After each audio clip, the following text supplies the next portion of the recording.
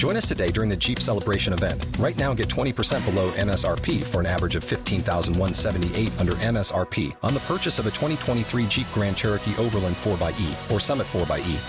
Not compatible with lease offers or with any other consumer incentive offers. $15,178 average based on 20% below average MSRP from all 2023 Grand Cherokee Overland 4xE and Summit 4xE models in dealer stock. Residency restrictions apply. Take retail delivery from dealer stock by 4/1. Jeep is a registered trademark.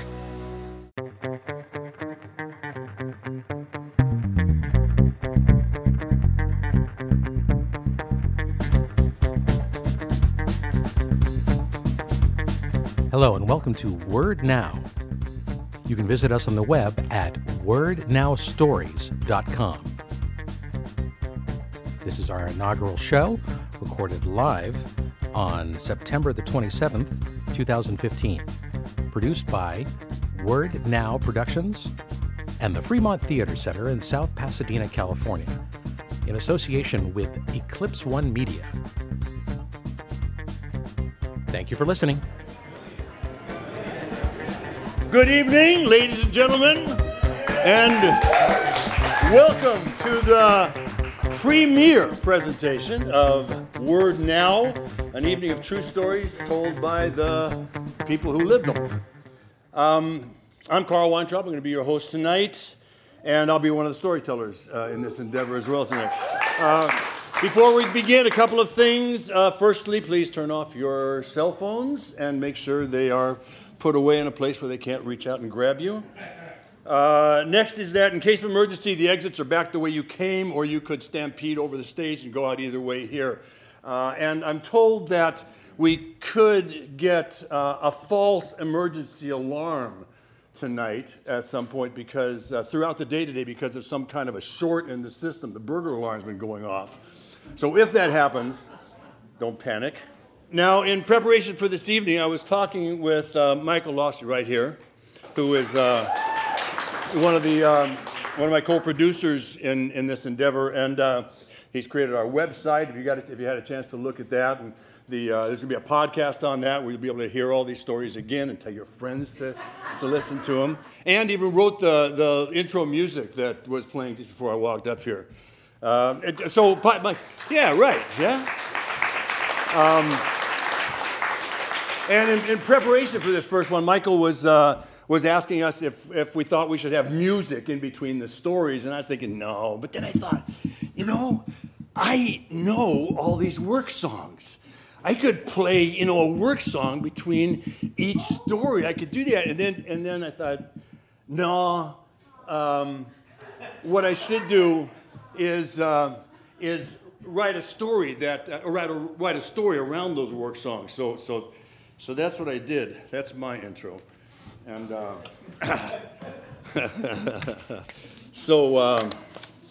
okay, I'm going to play a song.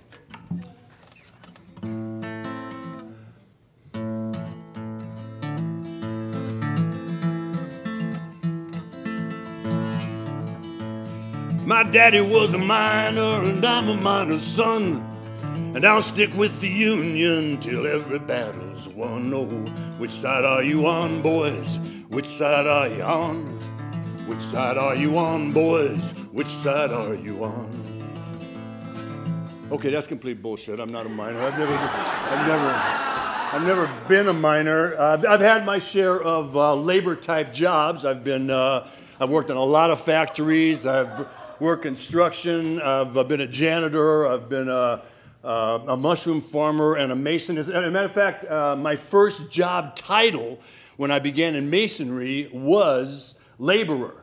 Those are the guys that carry the mud for the real masons, who, by the way, do not consider themselves laborers. Masons define themselves as artists, which is how I've always defined myself. I've never when I was laboring did I believe that the labor defined me. And I'm not the son of a laborer. My dad was a teacher. Didn't even have a tool in the house except for a Phillips head screwdriver and a ball-peen hammer that lived in an inaccessible drawer under a shelf in the kitchen because my dad had no idea what they were used for. But he was a dyed-in-the-wool socialist and a union man, and I grew up listening to these songs. And one of the reasons I learned how to play the guitar was so I could play these songs. And by the time, at 10 years old, and by the time I was 12, my dad was standing me up at Socialist Party picnics or at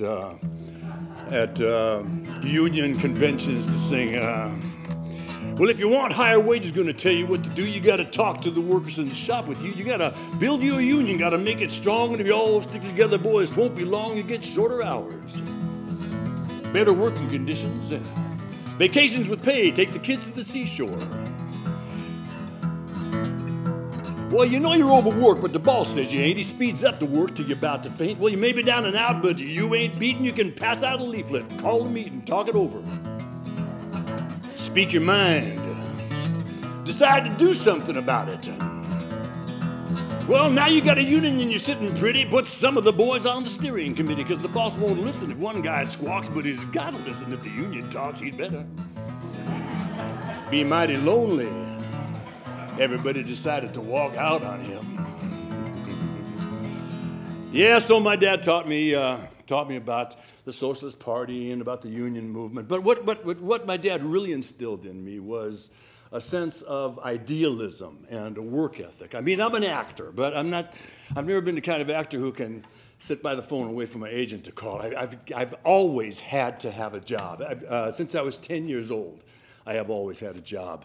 And I've always tried to perform that job to the best of my ability with pride and diligence, even when that job was waiting tables, which is the kind of job that a lot of us artists us actors get relegated to during different portions of our life and career, except for my buddy A. Martinez, who's here tonight celebrating his birthday. And because this is a story about, I call him out because this is a story about integrity and work ethic and fatherhood, and that's the man who exemplifies all of those things in my eyesight. And but the first waiting job I ever got, I didn't get because I knew how to wait tables. I got it because I could play the guitar. It was the Great American Food and Beverage Company in Santa Monica in the mid to late 70s.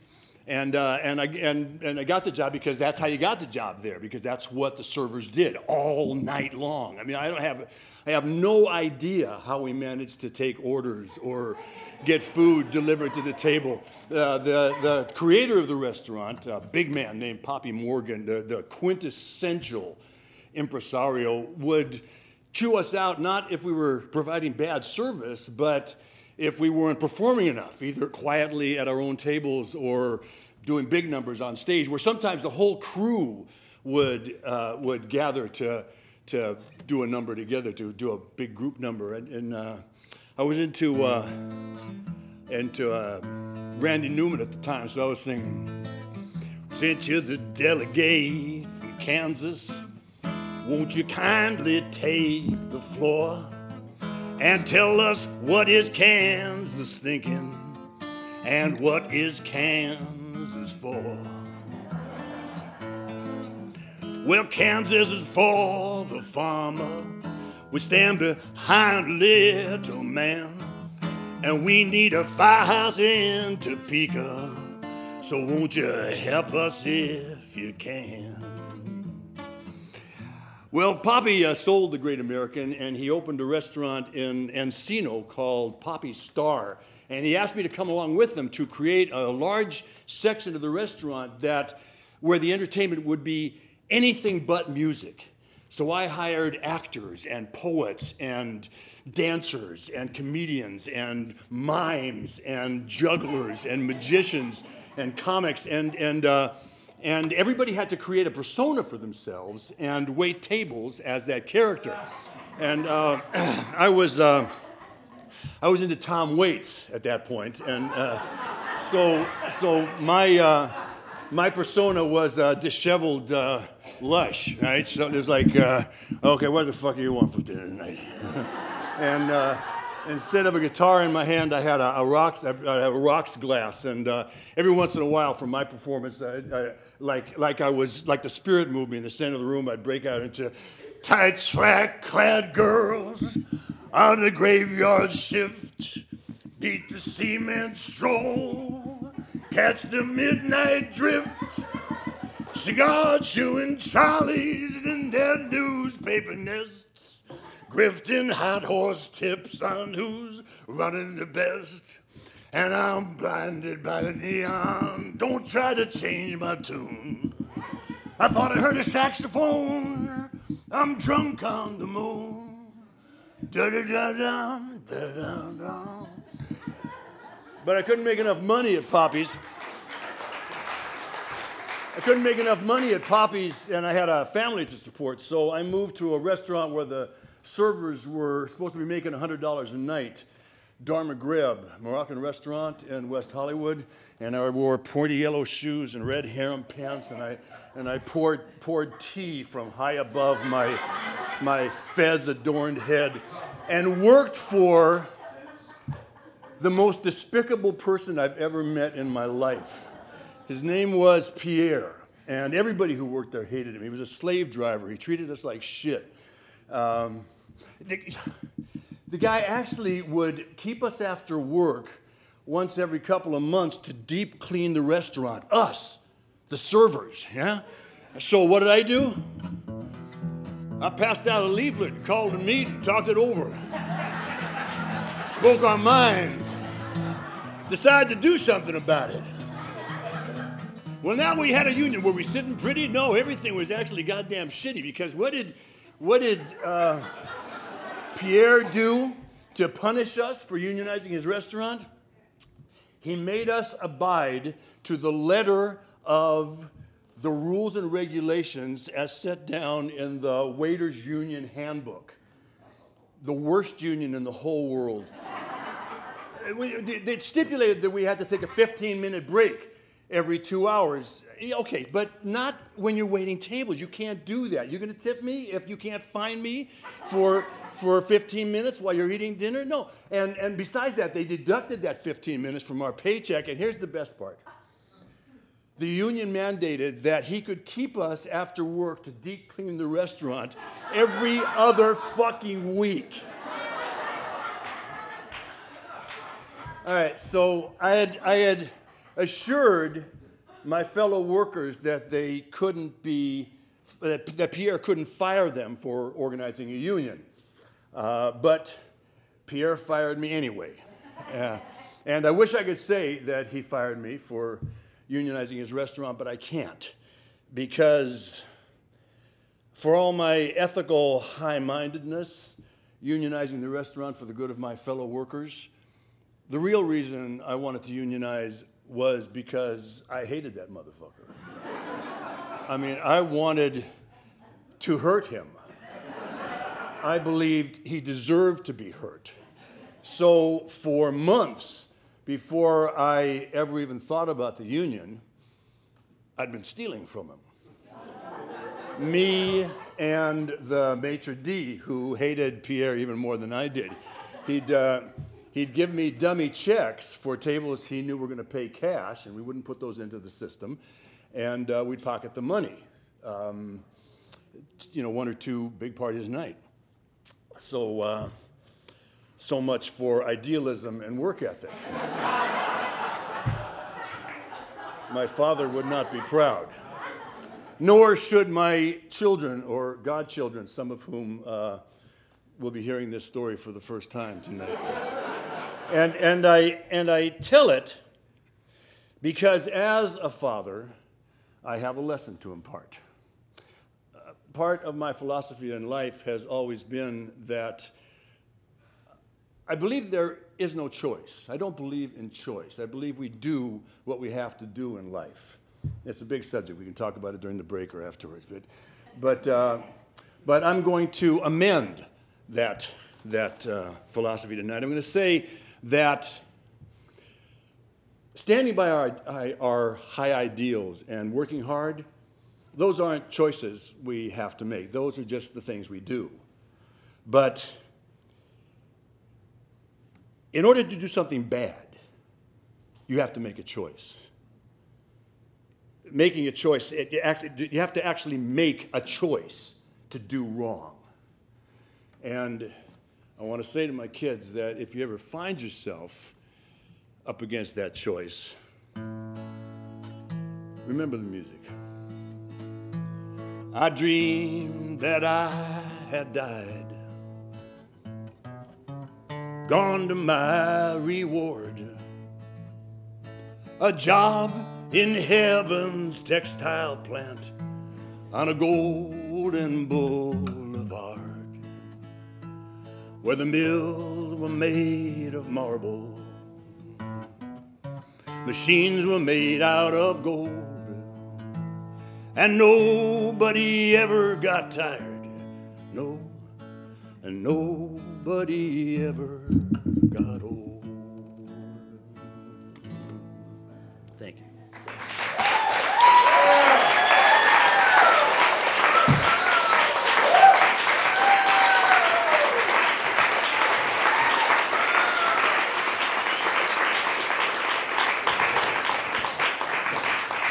I asked each of the storytellers tonight to write a little introduction for themselves. So Betty Goldstein has no background in the theater whatsoever, but she has one on The Moth, which makes her a celebrity here. Betty Goldstein.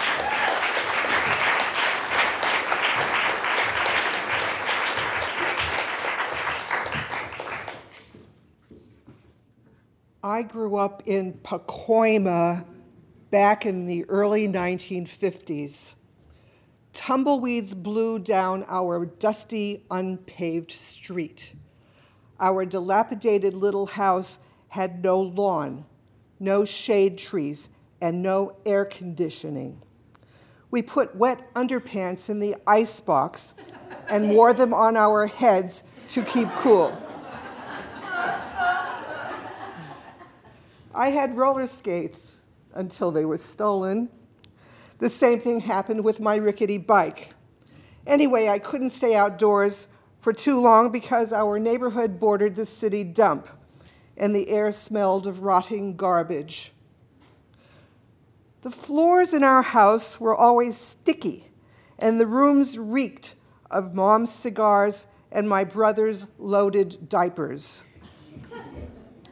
Mommy could cook the flavor out of anything. Her idea of a gourmet dinner was raw Oscar Mayer wieners. If a hot dog fell to the floor, she'd wipe it off against her muumuu, and if no one claimed it, she'd eat it herself. Daddy sometimes brought home cartons of chicken chow mein from the only Chinese restaurant in Pacoima, Choi's Chop Suey.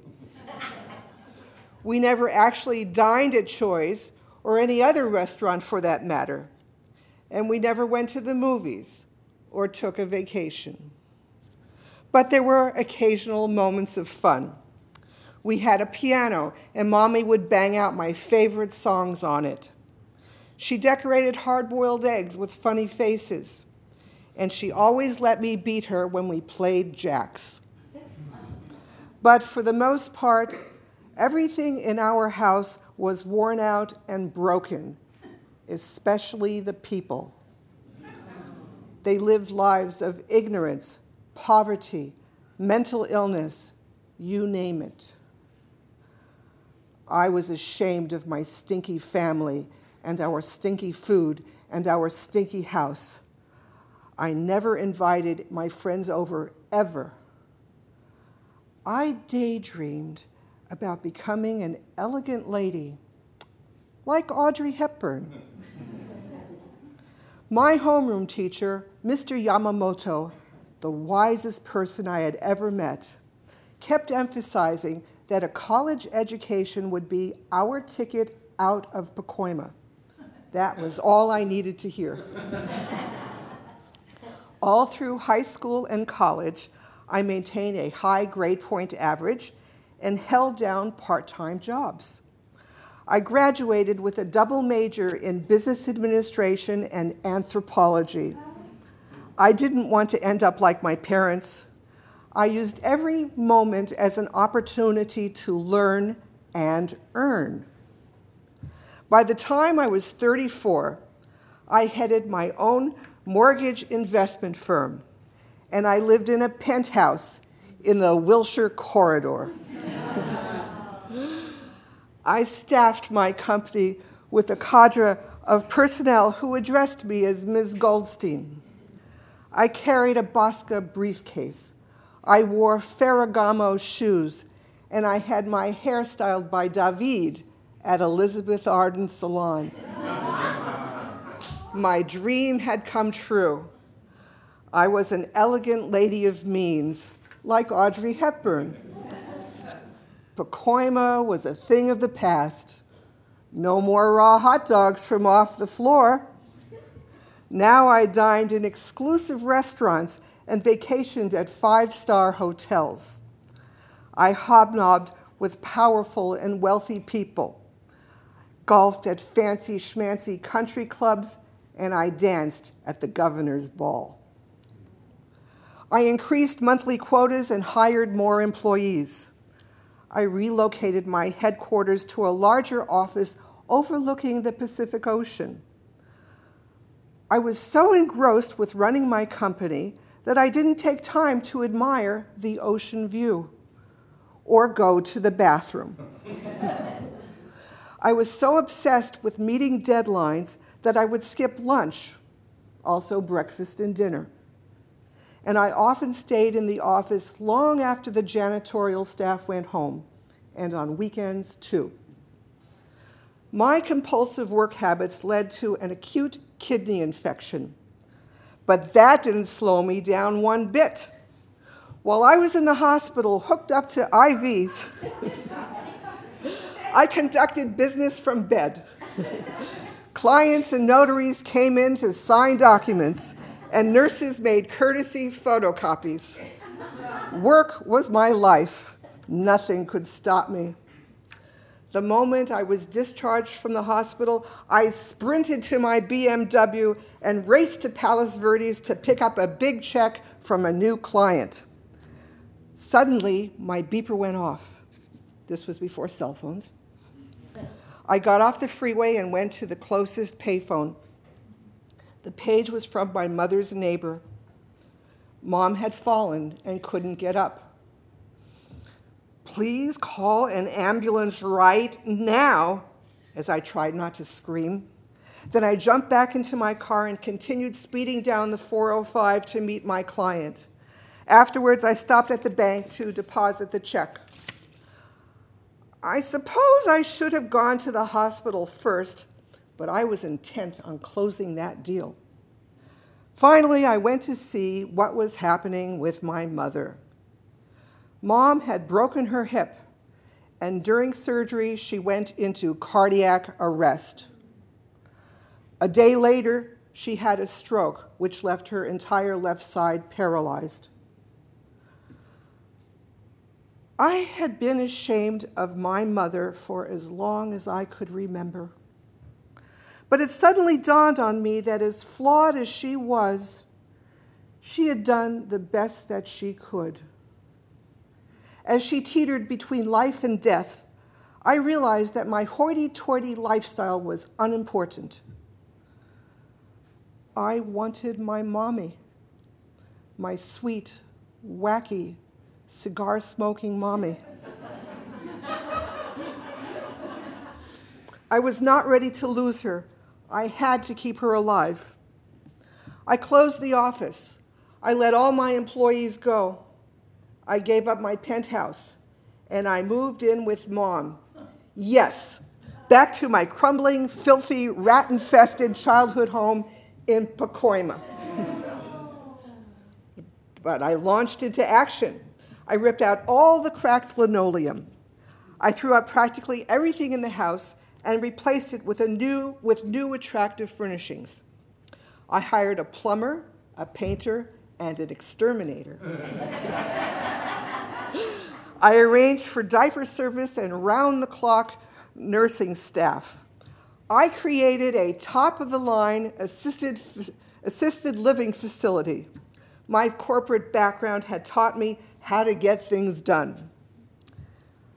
I learned how to give insulin shots and hide ground-up pills in chocolate pudding.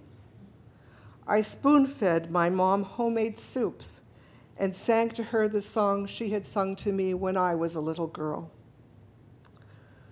I was now the mother of my mother. It wasn't easy, but it was a labor of love. I don't regret my previous workaholic lifestyle. It gave me self-confidence and financial freedom. It also gave me an ulcer. But at least I could afford the best doctors. And it gave me the wherewithal to care for my mother when she needed me. Not many people get the chance to redo their childhood, make it right. All the things Mom could not do for me, I got to do for her. Mom is gone now. I live in a comfortable house, not in Pacoima. I am a mother. I am a grandmother.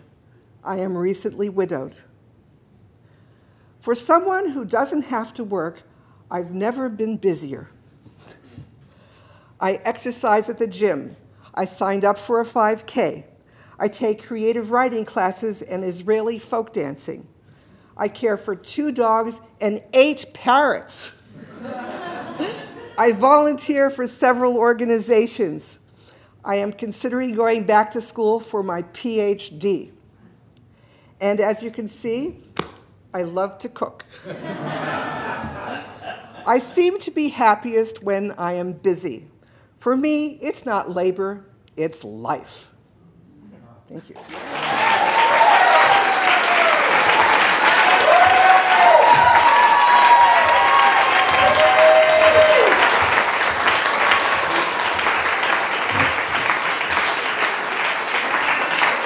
Betty Goldstein. Kind of a rags to riches to righteous story, yeah? Lori O'Brien is taking a survey for her own edification on ways people relax. She would love it if you would find her during the intermission or after the show and tell her about yours. Lori O'Brien.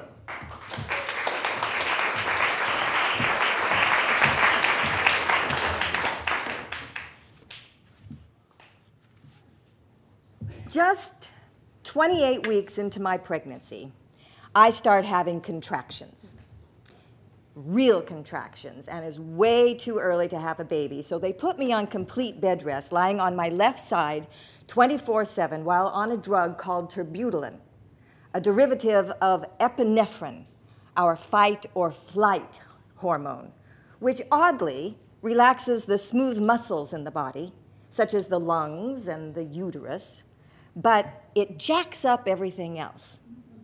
So my normal resting pulse of 55 shoots up to 110. My eyes start shaking so hard I can't read normal print. I feel like a lion is breathing down my neck, and I don't sleep at all. Well, I suppose I must sleep, but it sure doesn't seem like it. God, I just want to get up and go over to the glider that we bought for the baby and sit in it, but I don't, because nothing if not disciplined, and this is not about me, so I lie there because I don't want my baby to die, or to have weak lungs, or poor eyesight, or a half-developed brain. I guess I'm gonna fight. I've always been a fighter. Muscled my way through life. I was a trained athlete, a swimmer, a gymnast, and I know from experience the value of swimming the extra laps in practice, so when it comes down to the race, I win. I was the one who stayed after gymnastics backflipping 5, 10 more times. I always take the stairs, sometimes 2 at a time, and my mantra, you can always do more, move more. But in this situation, my job is to do less. I can't have this baby now. He's got to stay inside me because I'm the perfect incubator. The best chance he has of living is for me to do nothing while jacked up on drugs. What a concept. And I'm sure that if it was just me, if I were the only one who would suffer the consequences, I'd get up and rock the hell out of that glider chair. And I would glide out the door, and I would cartwheel down the street, because that is my fantasy. Actually, it's the way I'd go crazy if I were to go crazy, which my sister says just the fact that I'm saying that is a sign that I'm not crazy. So in spite of the fact that I don't feel relaxed, I manage somehow to remain still, or at least as still as a quivering, hyped-up body can be. And I do things that don't require actual movement, like I name my son Corey, for instance, make him a person, up the stakes by giving him substance, reality. But then, oh, crap, I break through the medication and the contractions increase, so I'm hospitalized so they can flush the turbulin out of me to start over again. And they do this by giving me magnesium sulfate, a wicked drug that works on the opposite way turbulin does. It's a downer. Like I've taken speed, a handful of niacin, and washed it down with a whole bottle of tequila. My body is on fire. I can no longer focus. Faces are blurry. My eyes cross. The room's spinning. The floor's gone. And what the hell is this doing to my baby? Relax, I say to myself. Or is that the nurse who says it? Just moments before I start puking and pooping simultaneously. And then I have this odd flashback. It's my dad trying to get up on water skis, but he's trying to pull himself up instead of letting the boat do it. We yell, relax. And he yells back through his clenched teeth, I am relaxed. Now I'm laughing. No, I'm crying. No, I'm laughing. No, I'm crying. I'm skidding back and forth between these drugs, and I'm hysterical. And the nurse says, breathe. Oh, sure, okay. I try, but it's not elegant breathing. No, I'm gasping, and I am so friggin' hot. I just want out of my body.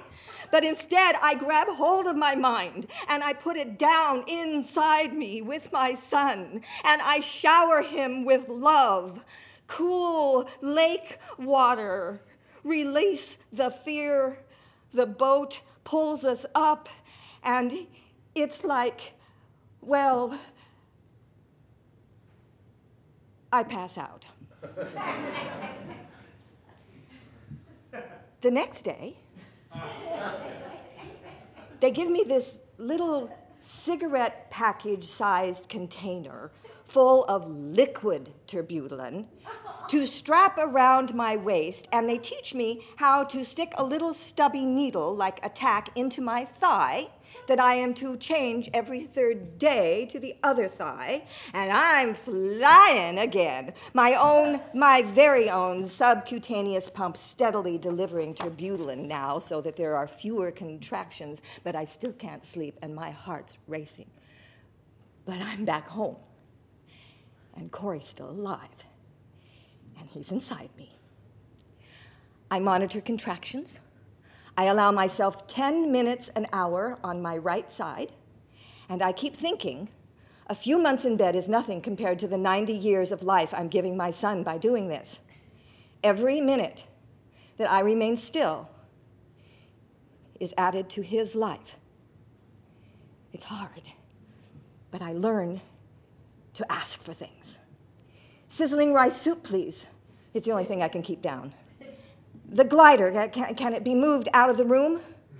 Wind in the willows in huge print so I can read with shaky voice out loud to Corey again and again. I sing silly songs, describe my face, tell him the importance of staying positive, diligent, lying still. Harder than any race I ever raced or any flip I ever flipped. Damn!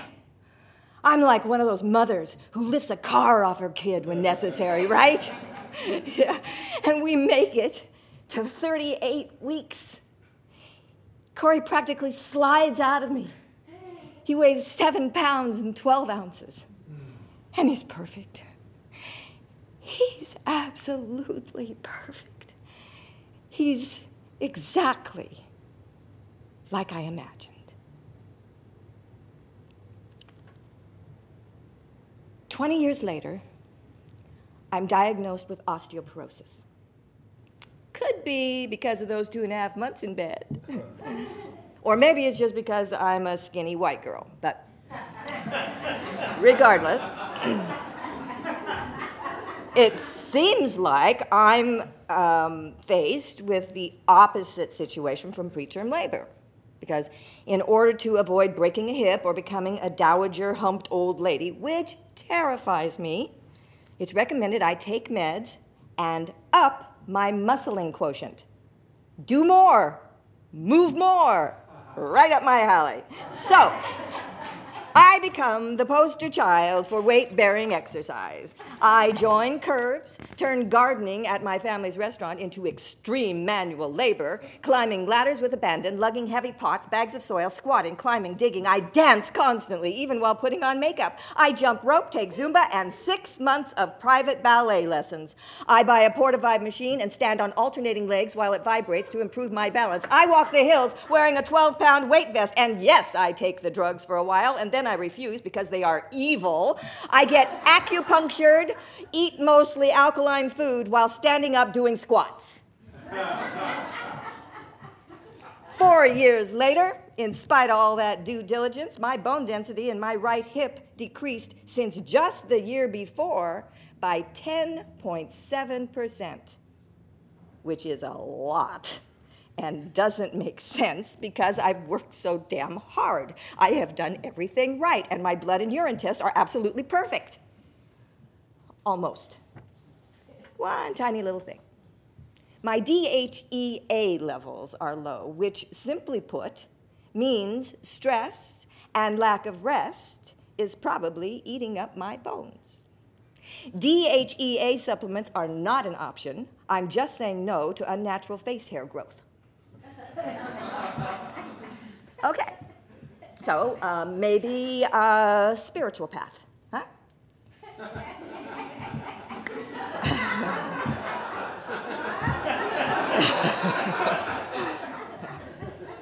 I take up yoga, choosing an active form that's less about posing and more about moving energy around my body and includes dancing. Yay! It's ideal. It requires diligence, of course, but let me tell you, compared to 2.5 months in bed on my left side, holding my legs straight up in the air for 10 to 20 minutes is nothing.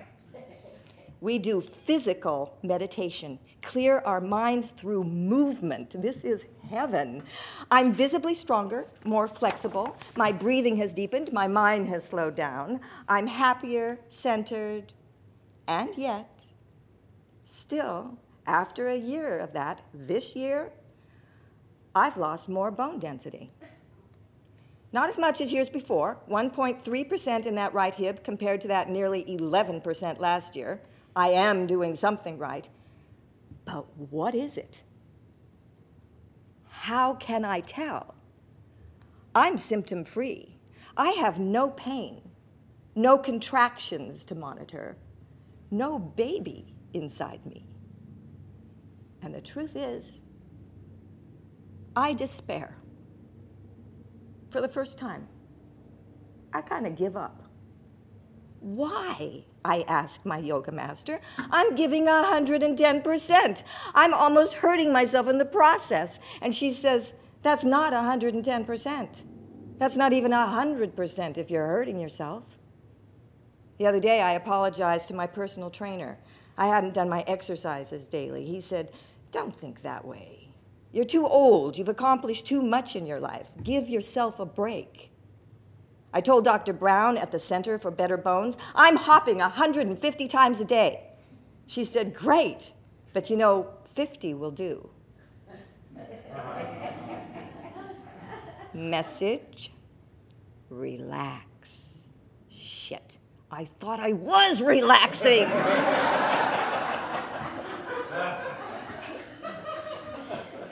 You remember how I said that if it had just been me, that I would have gotten up and glided in that chair and cartwheeled down the street? Maybe that's it. Now it is just me. And I'm holding on to all these ropes, riding this storm of activity, diligently staying in motion, which I truly believe is the key to wellness and aging gracefully. But I'm gripping too hard, bearing all the weight. It's time that I let the boat pull me up so I can ski out onto calm water and focus inward. find that being inside me, like I found my boy 26 years ago. A being that I can shower with love, be completely dedicated to, and here's the trick: be strong enough to remain still for.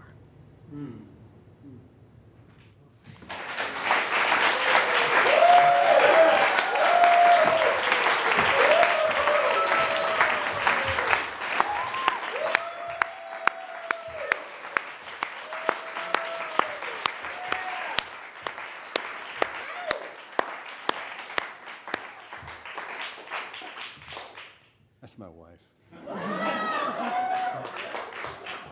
All right, so we're going to take a short break, 10, 15 minutes, so you can refresh yourself, stretch your legs, and walk up to Fremont right there and look at the moon. Right? Just take that time right now. You have to do that. We'll be back in a minute. We got a whole bunch of more good stories to see afterwards. Come back. This is Word Now. You can visit us on the web at wordnowstories.com. Join us today during the Jeep Celebration event. Right now, get 20% below MSRP for an average of $15,178 under MSRP on the purchase of a 2023 Jeep Grand Cherokee Overland 4xE or Summit 4xE. Not compatible with lease offers or with any other consumer incentive offers. $15,178 average based on 20% below average MSRP from all 2023 Grand Cherokee Overland 4xE and Summit 4xE models in dealer stock. Residency restrictions apply. Take retail delivery from dealer stock by 4/1. Jeep is a registered trademark.